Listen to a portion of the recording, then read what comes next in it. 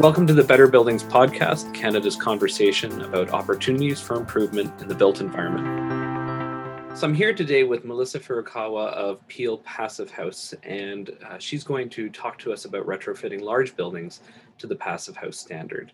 Welcome to the podcast today. Hi, Peter. Thanks for having me. So for our audience, some of them will know and some won't, but what is the Passive House standard and how does it work? So the Passive House standard is a voluntary third-party energy efficiency standard for buildings. It's not prescriptive like the building code, ASHRAE, or LEED, where you have to implement certain measures or show improvements over a baseline. Passive House is a performance-based standard. So you have to show through energy modeling that you're meeting the energy targets. And we use a scientifically validated energy modeling program called Passive House Planning Package, or the PHPP. And there's also other aspects around Passive House certification, such as strict testing protocols for windows and ventilation units. So PHI also, but the Passive House Institute also certify window frames and ventilation units like HRVs or ERVs. And through the certification process, the construction details are also verified by a third party, and you have to also submit a photo catalog of the details and assemblies as constructed. And then the final two things are there's a blower door test to prove the air tightness of the building that's done, and also ventilation system commissioning. And just to explain a little bit further detail, what is that level of performance that you have to achieve to call it a passive house building? So there are a few different targets that you have to meet. One of them is the space heating demand, which is 15 kilowatt hours per meter squared, so meter squared area, floor area per year. There's also a target for cooling, which depends on your climate. Then there's also a target for the overall energy use of the building. So that's including heating, cooling, domestic hot water, appliances, and lighting. There's two ways to measure it. Passive House looks at PER, the primary energy renewable. So kind of imagining that we're going to get to a place where we have, all renewable energy on our grid. And the limit for that is 60 kilowatt hours per meter square per year. And there's still a PE, primary energy target, which kind of in that scenario, you can still use, for example, natural gas, which is 120 kilowatt hours per meter square per year. And then the other important measure tied to the air tightness testing is a target of 0.6 air changes per hour at 50 pascals. And so the idea is to get a building kind of hammer down its energy use to a point where it can be much more self-sufficient? Yeah, and the way Passive House was designed is that you could essentially heat your building through supply air heating. How did you get into this line of work? I did my master's at Ryerson University in building science. And after that, I got involved in energy modeling. And I was doing energy modeling for buildings, a lot of code-built buildings, like buildings just, trying to meet the minimum standard. And I really wanted to work on more high-performance buildings. And I had been introduced to Passive House during my master's. And I really saw that there was a good fit between Passive House and their targets and the kinds of projects that I wanted to work on. So I got my certified Passive House designer accreditation, and I started working for Peel Passive House Consulting. And now we only work on Passive House projects. And since then, I've also gotten my accredited Passive House certifier accreditation.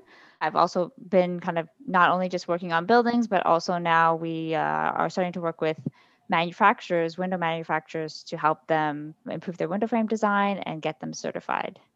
So would that be one of the main areas that you would focus your efforts on? If you were trying to get a project to achieve the standard, where do you kind of start? Where do you really focus on? Yeah, so as a certifier, we strongly recommend that people get a certifier on board early in the project. They are really an invaluable asset to the team and can really help with those early stage design decisions, on things that you may not think would affect Passive House certification. And, oftentimes it's much more easier to make a design stage early on when it's just on a piece of paper rather than during construction. Too often we have projects coming to us either mid-construction or even post-construction wanting to go through the certification process. And if something comes up that's not quite aligned with the requirements for Passive House and they have to retrofit, it becomes very difficult and costly. So that's kind of one of the main things. And then the second thing I would say is focus on training. So for the design team, but also the construction team, we really recommend that people go through some form of Passive House training. Our experience has been that it really helps and sets people up to succeed in the project. And it's just really giving people that why behind what they're doing, so that they can understand, why you're making certain recommendations, why you're trying to get them to, build a certain way. Yeah, I think that understanding is key. And does that training, do you see it getting extended to a lot of different types of professionals? Our audience are consulting engineers. Obviously, there would be architects, there would be builders. Do they all kind of have a role to play in being trained? Like, is it advantageous for all of them across the chain? Yeah, it really is. So especially so on the design side, actually we have an online training platform now, and we offer the certified Passive House designer / consultant training. So that is really for, the consultant who's going to be really driving the Passive House aspects of the project. So that could be the architect, but it also could be the mechanical engineer or just a third-party consultant. And then also, yeah, on the tradesperson side, there is also a stream for getting your certified Passive House tradesperson accreditation. And yeah, we really recommend, especially the project manager, the construction manager, but even, different levels of the trade to also be involved in that training. It's really a whole building approach, and it really requires that the whole team kind of be knowledgeable and be on board. Yeah, I'm sure this would play into the question of turning a design into reality. How do you ensure a design's constructability? Do you kind of have to get all those parties involved? Yeah, and we really like to get the construction manager involved early on in the design, and just to make sure that everything is constructible. Also, for larger projects, we really recommend you do a mock-up.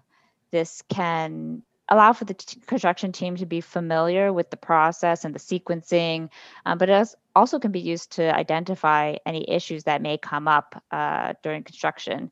And then we can, collaboratively with the design team and the construction team come up with a solution. And I can see there being, an optimal sort of situation where you're creating a new building from scratch, and you can basically, if if money was no object, you could get everything you needed. But how do you apply the standard when you're retrofitting an older existing building in a Canadian market? Yeah, so that can be challenging. The Passive House Institute has recognized that retrofitting a building is more challenging than starting from scratch. You may have, existing orientation that might not be optimal in terms of solar heat gains. You may have structural elements that create thermal bridging that you can't really get around. So for these types, it might be more difficult to make the building completely airtight. So for these reasons, they've come up with another certification, which is called Enerfit. So that's for retrofit projects. And it just has more relaxed targets in terms of the space heating demand, the airtightness requirement, and the overall energy demand.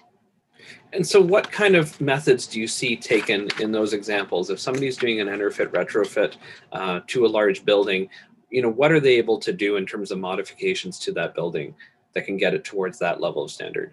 Yeah, so I mean, I can speak to the project, one of the projects that we're working on, which is a 20-story tower retrofit in Windsor. It's about 300 units. So in that project, we're taking this phased approach. So you don't have to do everything all at once. I mean, it may be challenging from financing the project or for whatever reason.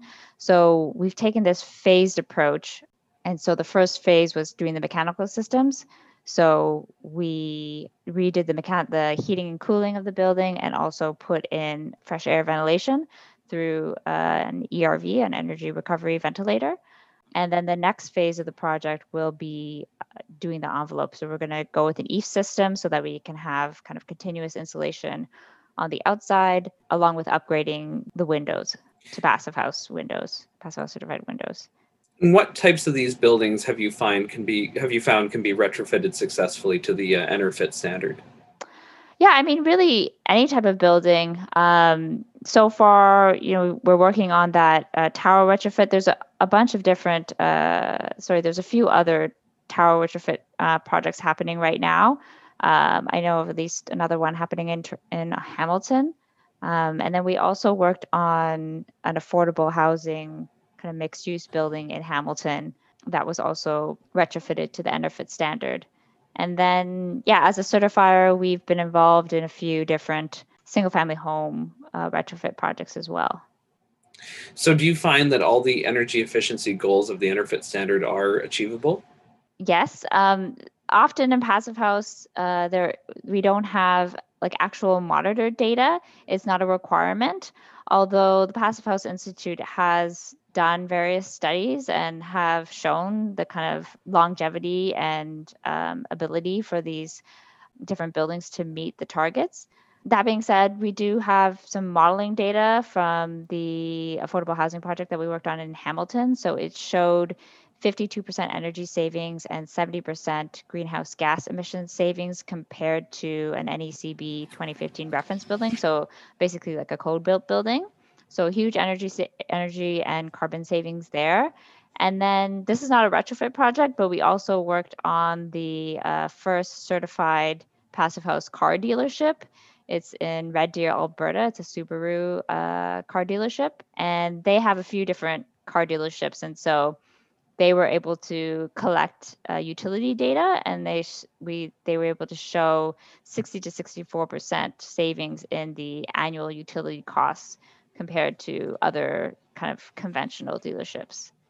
So when you don't have that modeling data, then how does certification come about? I know that one of the winners of our Canadian Consulting Engineering Awards last year was Building NX at Humber College, a very extensive retrofit of an existing very drafty building.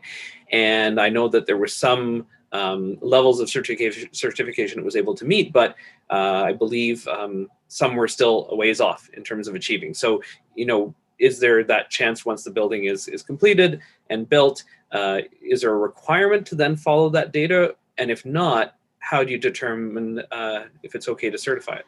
So yeah, you do have to do an energy model and show kind of that your design is meeting the energy targets.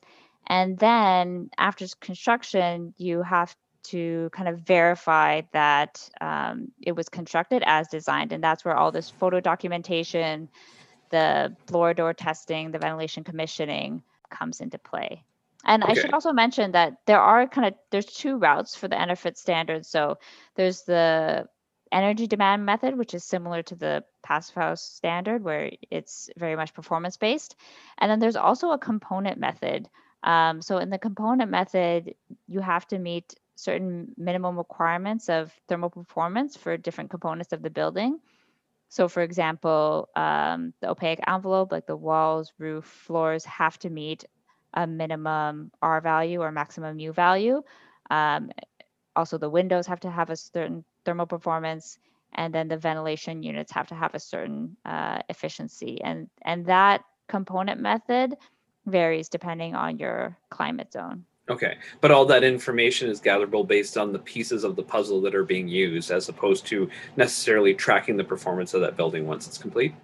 Yeah, exactly. So you have to meet for each component a certain performance rather than having a whole building kind of energy model. But the beauty of the performance-based standard is if, for example, you, I don't know, can't add insulation in a certain area, that's okay. Like you can make up for it somewhere else as long as there's no moisture issues.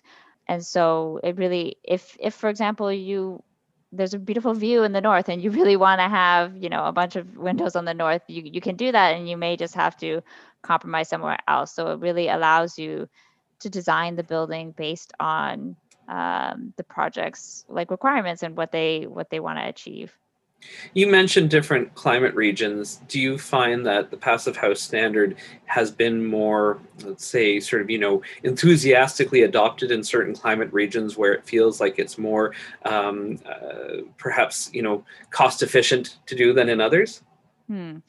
Yeah, great question. I mean, I don't know. It might be a combination of factors, but for example, I mean, we're in Toronto here.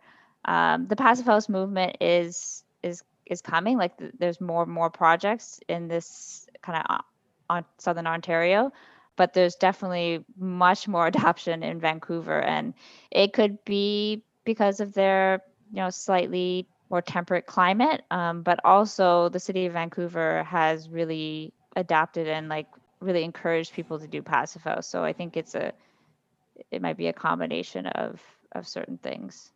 I've also heard about there being interest in regions like East Coast of Canada, where utilities are very expensive or limited in terms of things like can't necessarily get natural gas, so a lot of homes are still burning oil. Do you sort of see a bit of an uptick of interest in those areas? Yeah, I mean, we don't have too many projects out east, but definitely there is within Passive House a push towards all electric buildings. And when you reduce your spacing demand and space cooling demand to that level, you really don't require a lot of, you don't require a huge furnace, for example, and you can get away with smaller units that use very little amounts of energy. So I could see that being a good reason for moving towards that in those regions. Yeah, there's certainly a big buzzword of electrification. Do you kind of see passive house going hand in hand with that? Yeah, I mean, so I mentioned this whole PER, primary energy renewable versus PE, primary energy, and the PER route really pushes towards all electrification, with the idea that eventually over time our grid will become more and more clean and more renewable energy, which is always tied with electricity, will be a reality in our future. So I think you can still certify your building using the PE, and so you can still you can still use natural gas boilers for domestic hot water, but I think we're eventually over time, I think that will be phased out. And these days, when in a lot of cases passive house projects are a little bit sort of still new, sometimes for even demonstration purposes, Mm. it may not be as much of an issue. But over the long run, do you think you're going to be able to control costs adequately? That clients will easily see, yes, there's going to be a payoff if I pay this amount up front to do this retrofit fairly extensively to an old kind of leaky building. This will provide a return on investment to me in lower utility bills in the long run. Yeah, I definitely think so, especially as we see the market growing here in Canada. More and more companies and manufacturers are, developing passive house components like window frames and ventilation units. So as that increases here, we'll see kind of lower costs. But that being said, we also work on affordable housing projects, so it can be done in a cost-effective way. For example, the Parkdale Landing project, the retrofit project I spoke about in Hamilton, they calculated that the all of the passive house elements resulted in a 4% incremental cost, which, given the amount of energy that they were saving, equated to a simple payback of 23 years. And part of that was, that there was no incremental cost to the heating or cooling systems because they had such low demands. They could go with really simple, small systems, and there was no incremental cost to lighting or the domestic hot water systems either. So it really all has to do with the design. There's a lot of different elements that come in with how the cost of your project. Obviously, you're going to be spending more on things like windows, more insulation, but if you can kind of design a simpler building, there can be and also with a simplified HVAC system, then there could be other cost savings in other parts of the project. How do you foresee the passive house standard playing out in the effort to bring Canada's existing building stock up to net zero performance, by a certain deadline? I think as Canada moves towards net zero buildings, we'll see the passive house movement grow. We're already seeing that with new builds with the Toronto Green Standard and the BC Step Code, Tier 4 and the Toronto Green Standard, and Step 4 in the BC Step Code is essentially passive house targets. So it's definitely like it creates a good basis for meeting net zero energy, because you reduce your energy demand to such a low level that then it's quite easy to just add renewable energy to make it net zero. And passive house has like proven results that if you use those design principles and the tools, that you will meet those requirements. um, and then also over time, it's also shown its longevity. The first passive house, I think it's over 25 years now, has shown the same low energy consumption that it was designed to. Given that there are companies like yours and there are certain types of projects that you've been working on, and Canada has these overall targets, if I'm a consulting engineer coming into Passive House now, where are my efforts most needed, would you say? It's a really interesting question. I mean, we just did like an alumni webinar actually with like people who've done our training and like what are they doing now, and it's really diverse. I mean, you can start your own passive house company and start doing consulting or certification. Another person like works for an architecture firm. Another person works for a construction company, and so there's a lot of work that needs to be done, like both on site in the design. And we really need like great people, knowledgeable people on all fronts, because it really does. It's a process. It's like an integrated design process that involves the whole team. But really, like I think right now, like education is a big thing. Just getting people to know about passive house and to see that it's a viable solution, and it doesn't have to break the bank.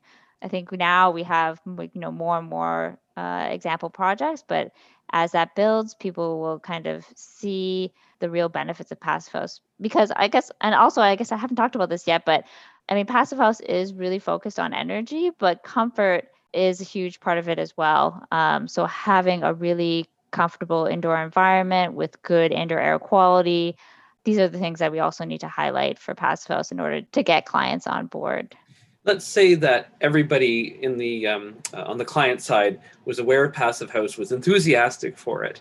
Then where would you sort of see there being almost like a labor shortage? Where would you say that engineers need to sign on for what types of buildings? Would it be institutional, commercial, industrial? What kind of areas, types of buildings are you going to sort of see as the next frontier? Honestly, I think all types of buildings. I Yeah. mean, we really, if we're really going to curb climate change and have an impact, um, we really need to be concerned about. I mean, new buildings. It breaks my heart to see like these condos going up in Toronto that are just like, terrible thermal performance. But also, we have so much existing building stock that needs to be retrofitted as well.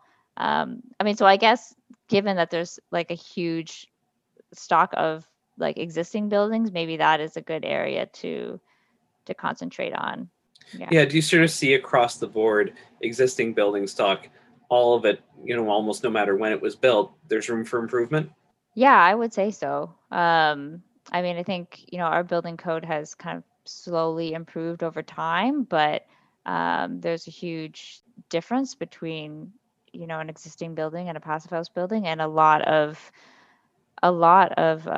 opportunity there for improvement of energy performance, but also just overall comfort. I know I wish I could retrofit my house to be a passive house. Are those types of questions being asked of the National Building Code? Are we going to see changes in the near future to the code that will address some of those issues? Yeah, I think we are seeing the code kind of move in that direction, albeit like a slower pace. And I think, Passive House kind of sets the standard for like actually like we should be here now. Like if we want to have impact, we need to be moving a lot quicker than we actually are. That's great. So what are you kind of sort of looking forward to in the near future then in terms of the progress of the adoption of the standard? Yeah, I'm just excited to see it being more widely adopted. I mean, I see, in other countries, like they have whole like neighborhoods or communities that are passive house, you know, there's certain cities that have like mandates that like all new buildings are like passive house level. So I'm really excited to see passive house really grow here in Canada, and ideally, you know, become the minimum kind of performance that's acceptable by code. Thanks so much, Melissa. I appreciate that. Gives us a bit of a vision of where to face, in the future and where to put efforts. Thank you, Peter.